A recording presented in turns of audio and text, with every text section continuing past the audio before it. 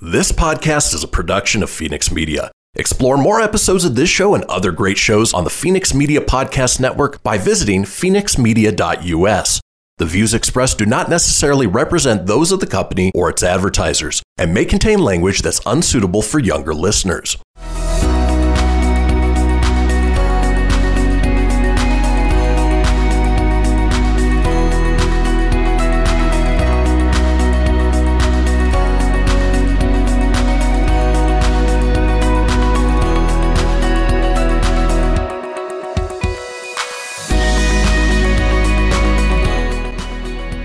Welcome to the Doggish Podcast, the only podcast dedicated to dog parents and the topics, events, and personalities impacting their lives. I'm Sylvia West, certified dog trainer, pet expert, and dog mom over at Dog Up in This Bitch. And today I am joined, like I am every single time, by my co-host, Jason Arias. I decided it was a morning for me. So I made it just in time. So yeah, you did. You just you're like skirt right at the end there. No, but today we had Larissa Wall on our show, who is an incredible rescuer, foster mom, dog mom, Hallmark Channel host, producer. She's so fun, and she just talked to us about her fun childhood growing up with basically like a menagerie. Everything from a Wynabird, a cat named George, and leading all the way to Hallmark television shows. It's so cool. Very cool. So it was a very, very fun interview. We can't wait to share it with you. So let's get started with Larissa Wall. Let's go. Did I gather that you're on the left coast with us? So right now I actually live in California, but right now I'm visiting my boyfriend here in Nashville. So I'm, I keep laughing saying I'm bi-coastal right now. I totally get it. Technically, Nashville is booming right now. I actually have a lot of clients who moved out there who are in production, because I guess they're doing a lot more production work out there. Yeah. And you can still buy, which is nice. House prices have definitely gone up out here, but in comparison to LA, wow, it's still a pretty big jump. Although it's interesting because now you have to make reservations at the restaurants, things like that to us or to me in LA are kind of a no-brainer. For locals, they're like, this is a different world. You used to be able to walk anywhere. So it's a boom, which is cool in a way. And I think the locals are not too happy about it. Well, yeah. Well, what can you do? We're used in LA, we're used to gentrification. So I think we're just this is just how it happens. Your city's cool now. You're welcome. Exactly. Yes. You now have a bagel shop that will make you wait 2 hours in line. Aren't you so excited? You have made it. You're on the map. Gross. That's so funny. It's such a different world we live in over here. I was actually right next to you. I just got back from Kansas City, Missouri. Oh. Yeah, we're producing an event out there for animal welfare, but it'll be benefiting Haas. I don't know if you're familiar with them. Yeah, Haas is great. So we'll talk to you more about that. Okay, great. Yeah. See if you want to get involved. But I'd love to. Yeah. Yeah. So, so the world is your oyster today. This is your interview. So I know you're big into senior dogs and big into the rescue community. Despite the puppy shirt that we have on right now. See, what did I just say? I just said they need to make one that has puppies crossed out and says senior dogs. I do have some senior dog shirts too, but I love all animals. So puppies, just drive me crazy, but they're adorable. So you do a lot of fostering too, yeah? Yes, I do a lot of fostering. So I'm happy to talk about anything really, my backstory, fostering. I would love to know what kind of inspired you. Like, one of my more fascinating parts of hearing these stories is how somebody's journey at the beginning. You come from? Where did you go? Yeah, like sometimes they're very similar, and other times they're very different. Yes. And so like, I love hearing how people just got into the animal community. Absolutely. I'm happy to talk about that. Do you want me to start now? Love it. You already did start. Okay, cool. Well, then let's go. So yes, so I have kind of an interesting story in terms of how I kind of landed where I landed. Growing up, my mom, who was from England, was a big animal lover. And according to her, growing up in England, anytime she rescued or had an animal, her dad, who she always claimed was a bully, would get rid of the animal, wouldn't let her keep it. So she always wanted more animals. And so when she moved to the States and my parents bought a house and I was born, she started collecting animals. I like the word collecting. Yeah. When I say collecting, she really was, a rescuer before it was there was a title for it. We would go to a shelter on any given day and intercept someone walking in with a cage of a mom cat and 4 kittens. All of a sudden they were coming home with us.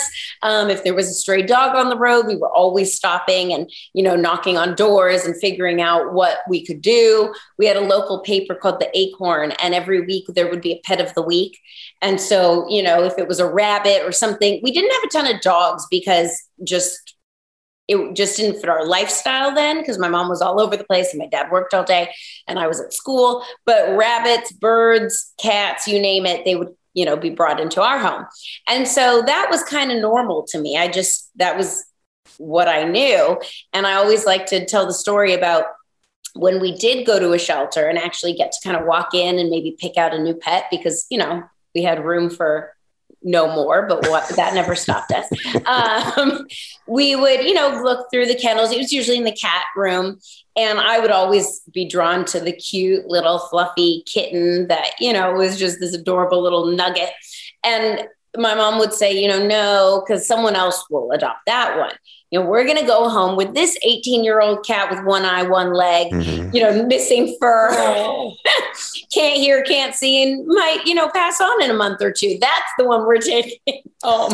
And as a little kid, I was like, oh, it's not exactly what I, was thinking, but okay. And, I'm very thankful to her now for instilling in me that whole kind of value of the, always helping the ones that truly need it most, because we know, in rescue, not every rescue animal is alike. A lot of times the kittens, the puppies, the really cute, fluffy ones will fly off the adoption floor. Whereas the seniors, the behaviorally challenged, the medical challenge, whatever it may be, the ones that just aren't cute. They're all cute to me, but you know what I mean? Those are the ones that have the hardest time. The ones that don't photograph well. Exactly. Those are the ones I gravitate to. And so at the time I didn't love it, but now I'm very grateful for her instilling that in me. And then I went. So how old were you going through this? Because that's an interesting experience for younger kids to grow and adapt to learning that there's an animal that they could lose in a relatively short time. Oh yeah. I would say, all the way. I don't know that we had, I'm trying to think. I think we got our first set of kittens when I was maybe 5 or 6. And then from there, and one actually got hit by a car, because that was back in the day where you didn't know so much about keeping cats indoors as you do now.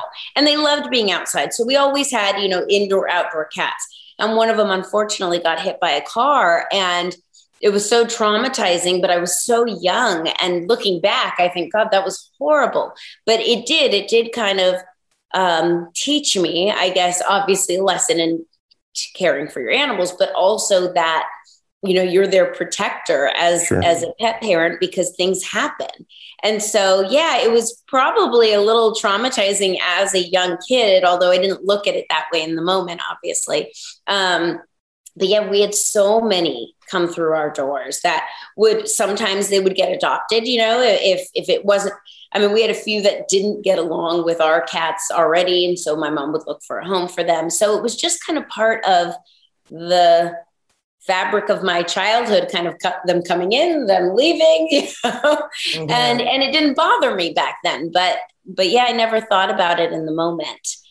But yeah, I would say probably everywhere from 6 to, probably 16, that time period was a lot of animals coming in and leaving, either, passing away or being rehomed or, whatever it may be. Is there one in particular that you remember? Oh gosh, yes. Well, one that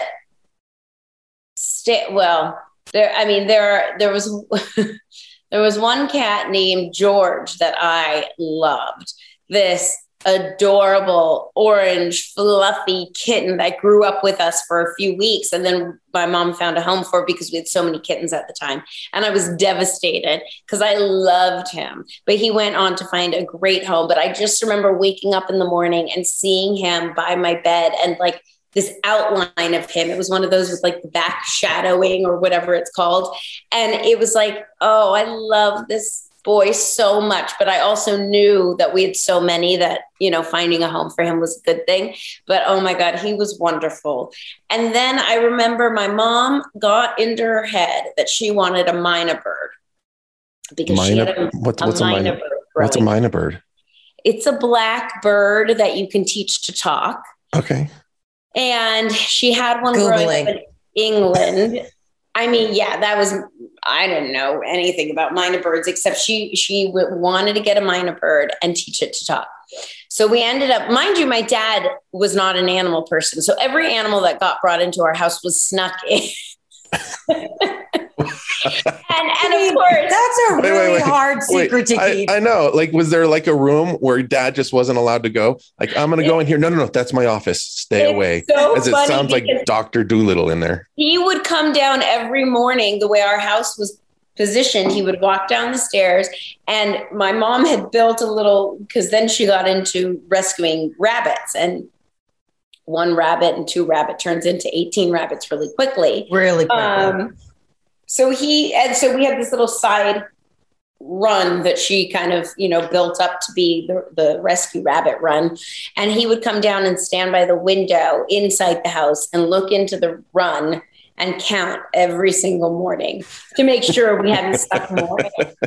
And yeah, there were always... Oh, bless your dad's heart. And he was allergic to cats. And I'll never forget this one fight he and my mom got into. And I was probably maybe 8 or 9, because I remember the friend that I was best friends with at the time. So it was probably 8 or 9. And I remember hearing them fight about something. And all of a sudden, my dad said, "It's me or the cat."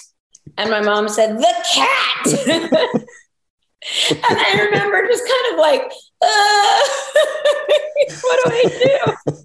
I mean, she made it really clear where he stood. I am pro this conversation. Yes, God love him. Oh my God, he put up with a lot. And so the mynah bird, I just remember my mom taking me to some, like, I don't even know, office building. We met this guy. She got the mynah bird. It was like this undercover operation. We took him home. We had him for, not long before my dad discovered there was a bird in the downstairs room. Jeez. And then we were going away about a month later.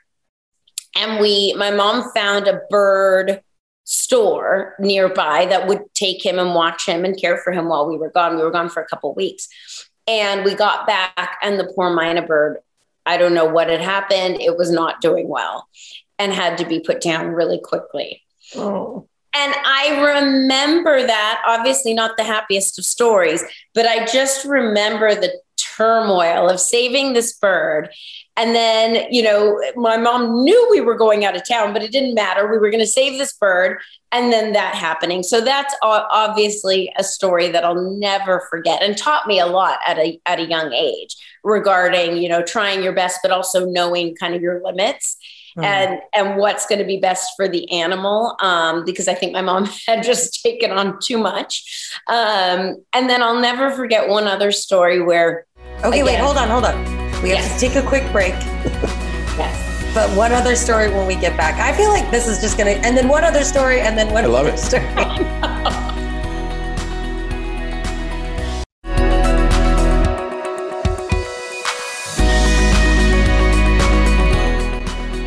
We can just come right back. So, okay. So let's hear this. Yeah. So we've learned about George and the Mynah bird.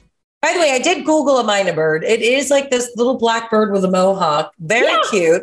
It's if you want to also, if you're like following along, you're like, I need to know this bird. It's MYNA, Mynah bird.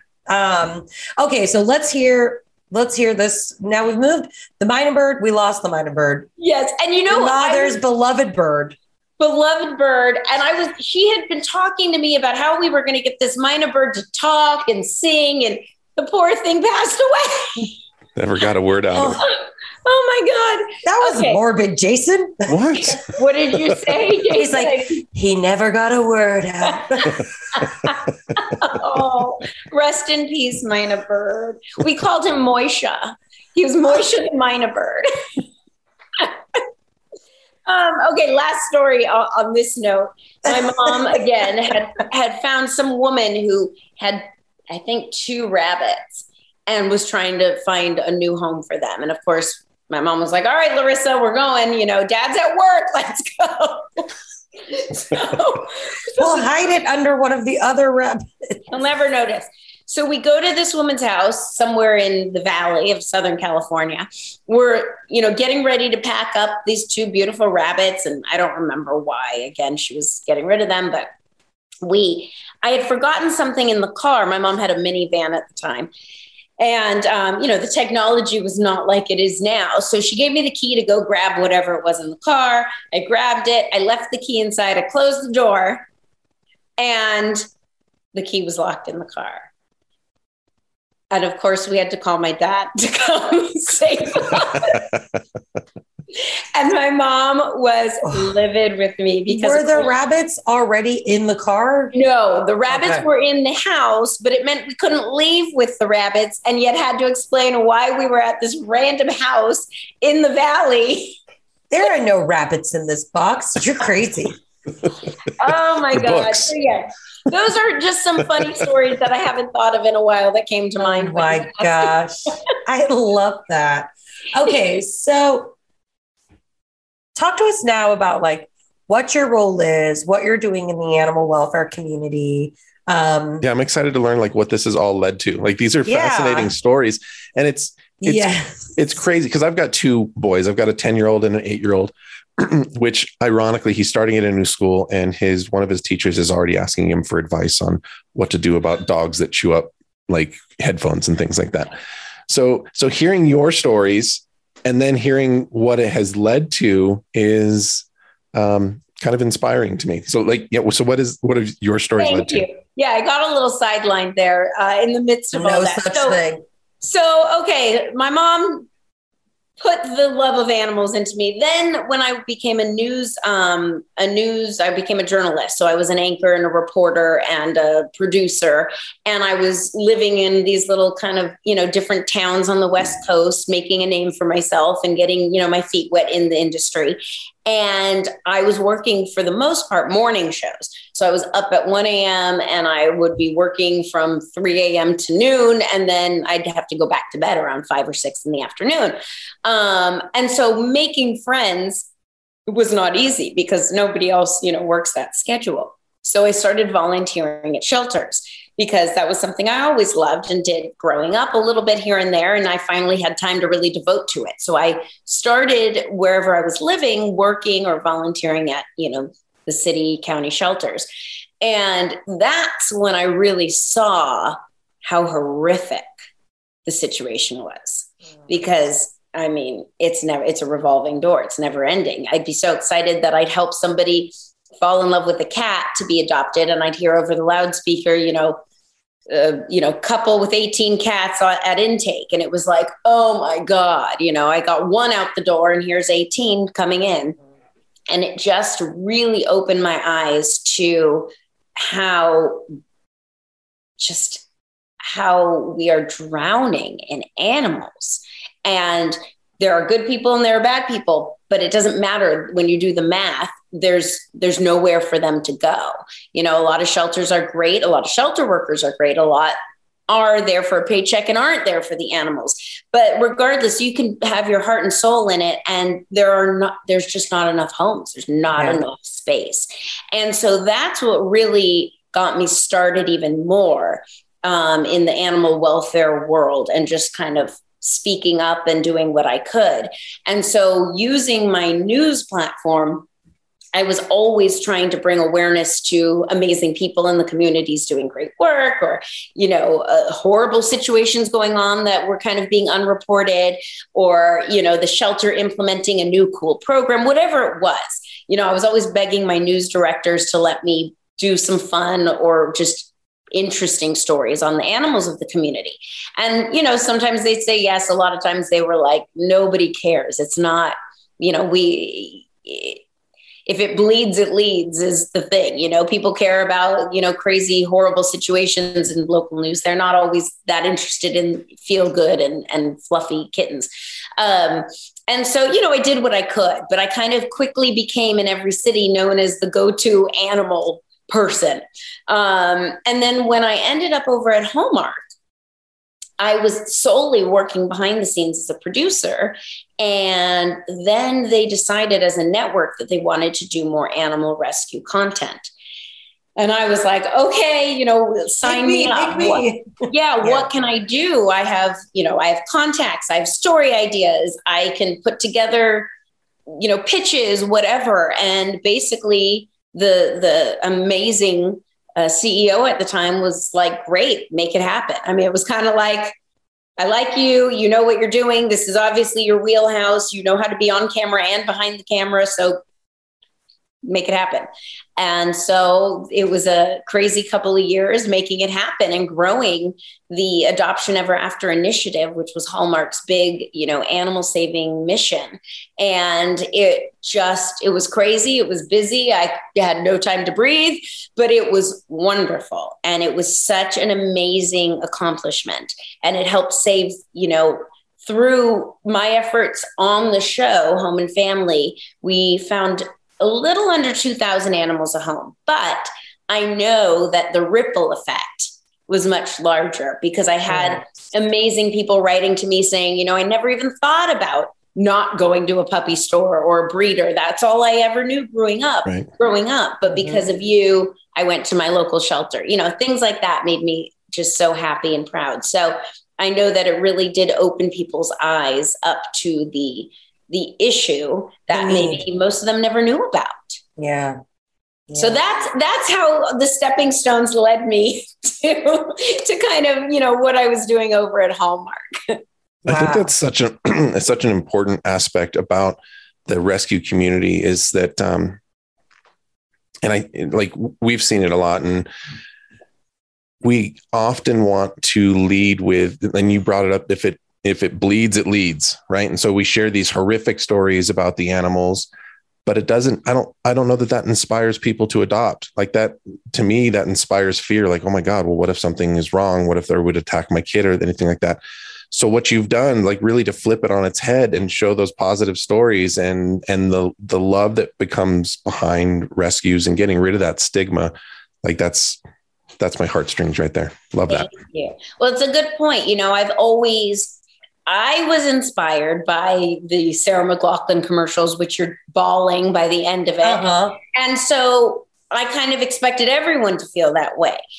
But after being in this world so much, I've realized a lot of that can be a big turnoff to people. And interestingly enough, working for Hallmark Channel, which, is white picket fences, everybody's happy. Totally. There's the happily ever after at the end of everything. It kind of forced me in a way that wasn't natural at first to always make sure things were in a positive light. That it felt good. Yeah. And I'm actually thankful for that experience because, again, when you're in the midst of it all and you just want people to understand, sometimes you do just want to be like, look, look at these horrible situations, but that doesn't hit the same way with a lot of people, as opposed to showing kind of this amazing, beautiful dog that, has brought so much to someone and always kind of ending on a positive note or you can do something about this. Maybe this is a horrible situation, but here are 4 things you can do today that will help, as opposed to just being like, they're all dying. It's your fault. Everything's horrible. You're killing the animals. Yeah, exactly. So I appreciate you bringing that up. And yeah, it wasn't natural to me at first, but I'm glad I had the opportunity to grow that side of my thinking as well. Okay, we're going to take a quick break. And we'll be right back.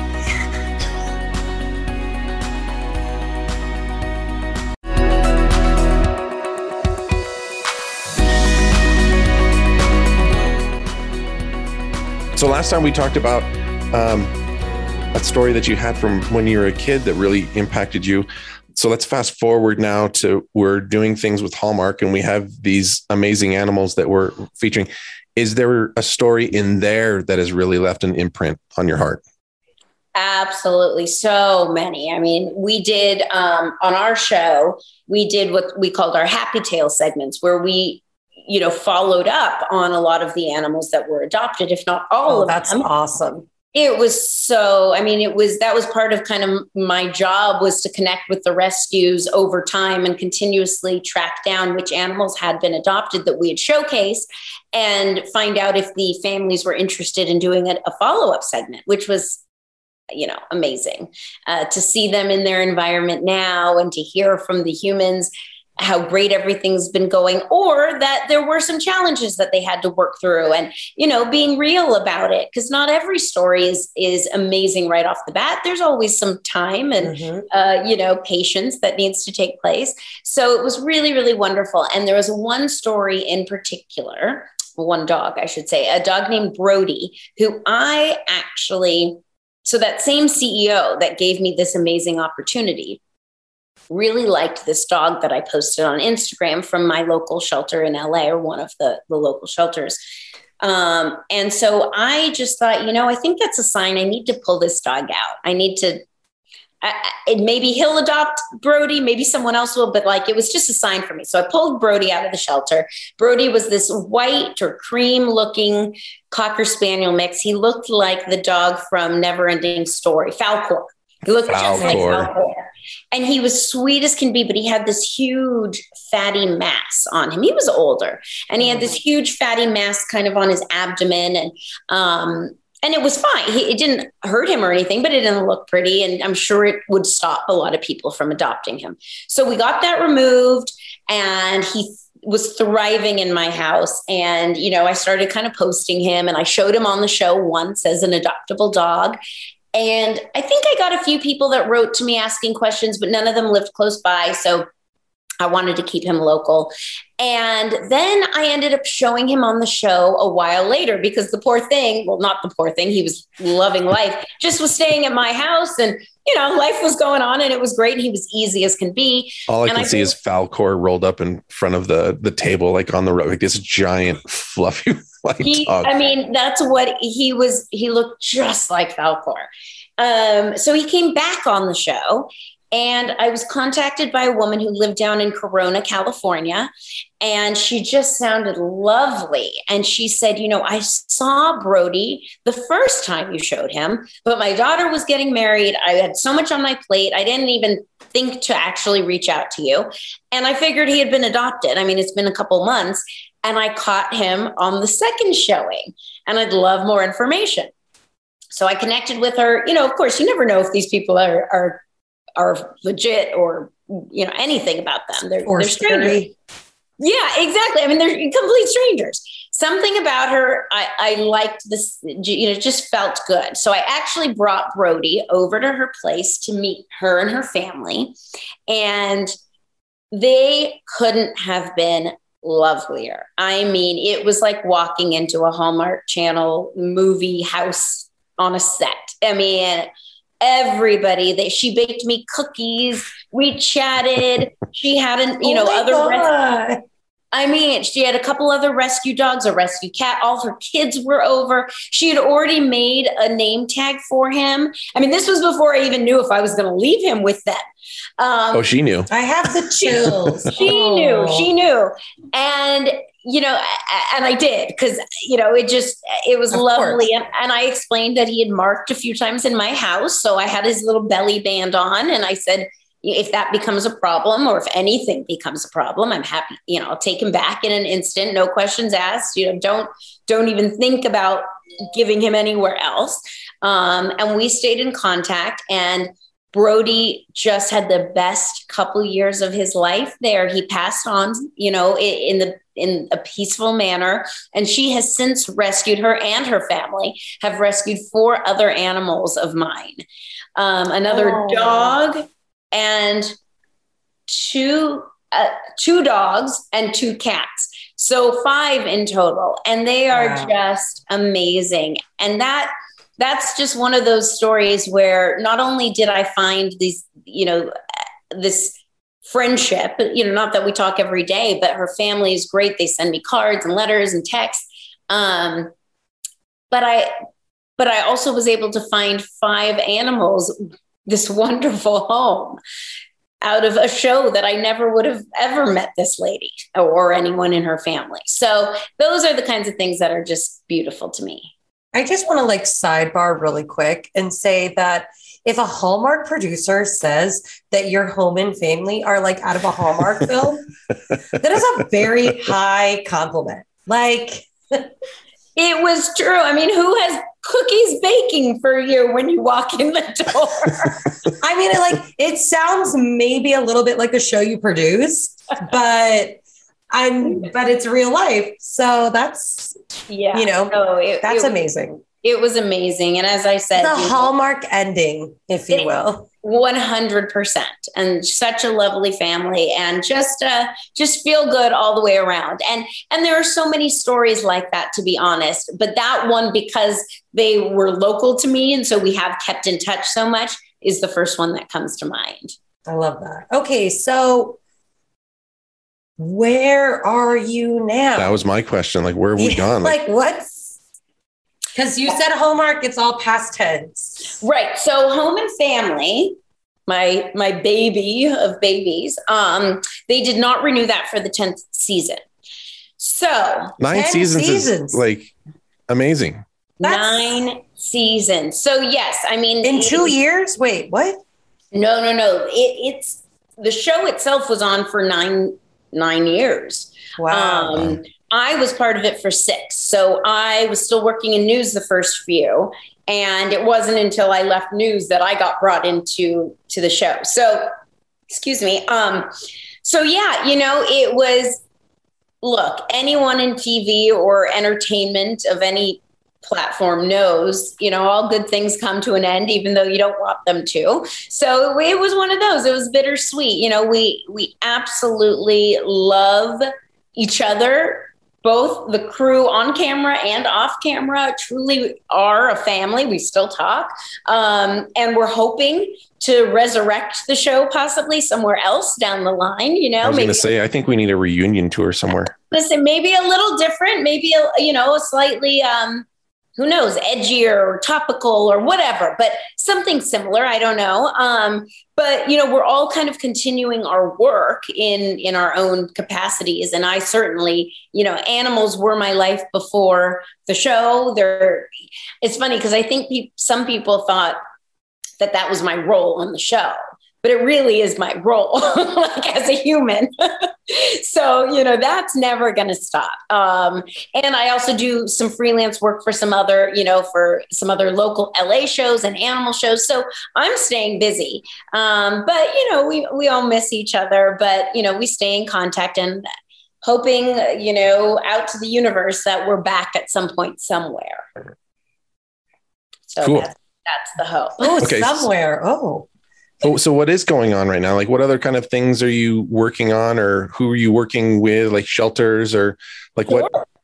what kind of drives your days right now? Oh my goodness. So it's kind of nonstop, so there's a few other shows that I've done some freelance work for, which is To the Rescue, which airs in LA on CBS. There's Animal Zone, which is an awesome kind of, it airs on Cox Cable every Saturday, and it's a 30-minute program that talks and highlights all the wonderful people that are doing great things in the animal world. And then I do segments for KTLA, KCBS, KMBC, all of the different, local stuff when there's something that, that I can discuss on the news channels.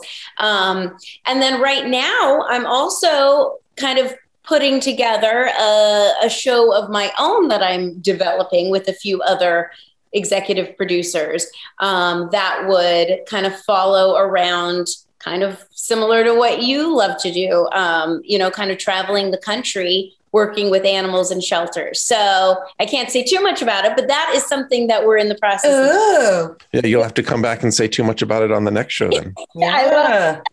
I'd be happy to. Let's, again, put that out into the universe, that it's going to all come into reality, and I can tell you everything. Very exciting. So I see. No, go ahead. Continue. I was also going to say, I have my 3 rescues. I was just going to talk about them. One of which is here in Nashville, upstairs hiding. And interestingly enough, something that I've been going through with her is a very bizarre behavior change. She's older. She's about, we really don't know, maybe 10, 11. And she's always been my baby, but antisocial. And she's become increasingly more antisocial as the years have gone on. And so that's just an interesting thing that I've been dealing with, because she started getting aggressive with me recently, which was very out of the ordinary. And so I took her into the vet, and she did have some issues with her mouth. So we were handling that. But just a note that from somebody who, tries to stay up to date on everything with my animals and animals around the country, you just never know. It's always a learning process. There's always trial and error. And I was beside myself to see my little baby suddenly, trying to bite me. And so it's, there's always things to learn. And as you know, as a trainer, no dog is like any other dog. And as they get older or experience different situations, they change too. And you need to kind of learn and how to change with them. Well, gosh, my parents are getting older and they're changing too. Did they try to bite you? Honestly, I feel like my dad, maybe. Is he trying to bite you? It's less physical, more emotional. It's emotionally biting. All right. On that note, we'll take a quick break.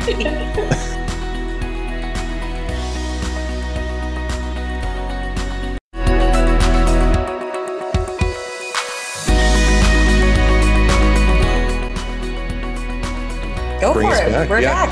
Yeah, no, we love it. Like when get in there, girl. Yeah, like tell us. So you have a passion for fostering. I have a huge passion for fostering dogs and cats. And it's funny, I only fostered dogs for years. But then, as we just were discussing last, before the break, as my dogs have gotten older and a little bit more curmudgeon-y, I started crusty, a little attitude-y. They haven't been as open to random dogs coming into their space. I can't understand why. So I actually have turned to fostering kittens more recently. And, I grew up with cats and I love cats, but it was never something I really thought I'd get back into because I kind of became such a dog person. But I've got to say, fostering kittens is such a fun experience. And I would love to tell all your viewers, whether it's dogs or cats or seniors or kittens and puppies, fostering to me is such a win-win. Obviously you have to expect that you might have some accidents around the house, or, there's always these dogs and cats are coming into your home. They don't always know what they're supposed to do and what they're not supposed to do. So there's that. But that's such a small portion in my mind. Seeing these animals transform from being broken, scared, just unsocial, to these beautiful creatures who are loving life and sprawled out on the couch and asking for belly rubs or coming to nuzzle up, on the side of you while you're watching TV. That to me makes it all worthwhile.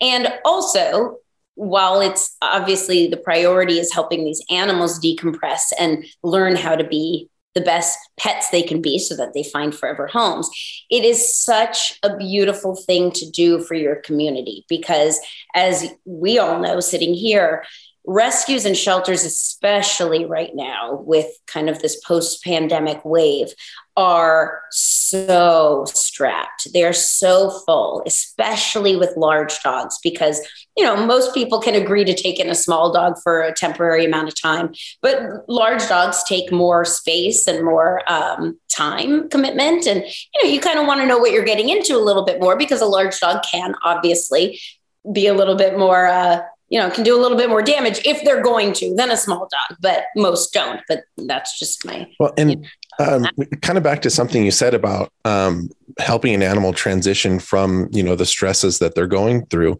One of the other things that I've learned is oftentimes you can keep them from becoming more stressed. So these animals are going through a very stressful environment. To take them, and if their best scenario and the best circumstance they have at the time is to go to a shelter and be around the other loud barking dogs and cats, then that's better than just on the streets. But if they have a foster home to be able to go into to avoid being in the concrete cell and avoid all of they are scared animals. And anybody that's a dog mom or a dog dad knows exactly what it looks like to see, that scared animal. So these foster families that can bring in these animals to keep them from going into this system deeply and developing that anxiety and developing those stresses, like you're helping on that. So you're not always going to get an animal that's like freaked out and broken or anything like that. A lot of times you're getting an animal that is just excited to be in a warm house with somebody that is going to love them. 100%. I don't think people realize what a vicious cycle it is for an animal to go into the shelter. An animal that may be completely balanced and beautiful and healthy over time, like any human would, breaks down in a shelter environment. And then when they're taken out of that environment, there's a time period to get them back to where they were. And even still, like they'll never really go back. Like they're always going to have like PTSD. Some of them develop separation anxiety because they don't get love and affection. So when they finally get it, they're like, I'm never letting you go, so these things happen. And that's another reason on the flip side why fostering, at least in my opinion, is so great, because it sets that animal up to find the best forever home off the bat. Whereas a lot of times when animals are adopted from a shelter, they're going to a house and then, more times than not, they're returned for some reason. And then maybe they're adopted again, and then maybe they're returned again. And so when they do finally find that forever home, there are so many kind of layers of fear that have developed in that animal. Whereas if you can kind of intervene, and as you said, Jason, take that animal straight away, they don't have to go into the shelter. Their quirks, what scares them, what makes them happy, what training they already have or might need, then you can, and the rescue obviously, can find that perfect match out of the gate and stop them from kind of bouncing from place to place to place, because you've learned so much more invaluable information about an animal. So, as I kind of mentioned at the beginning, it's such a win-win in so many ways. Obviously, first and foremost for the animal, but also for you as a human, it's a very satisfying and beautiful experience. And for the shelter system, for the rescues, for your community in general, it can help relieve or alleviate some of the over, stress, the overcrowding, just all of that.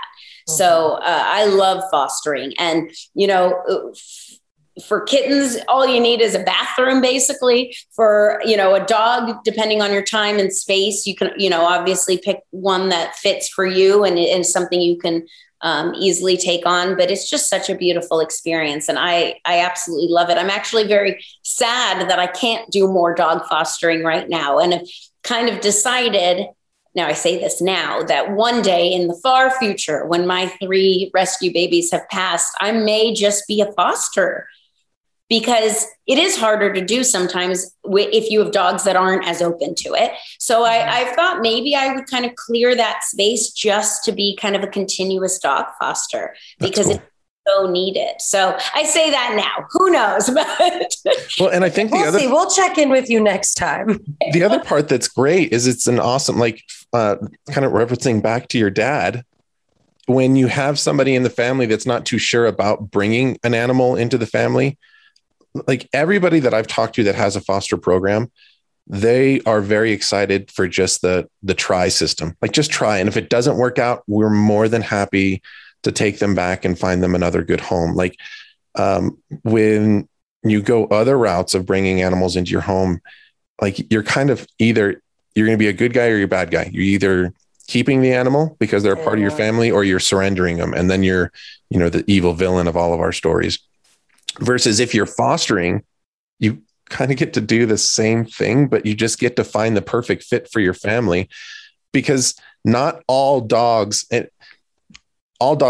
deserve to be loved and all cats deserve to be loved. And there's a perfect fit, but it's more like dating as opposed to having a child. You're like, this didn't work out. Going to send them back into the foster system until they find their perfect home, and until I find the perfect partner for me.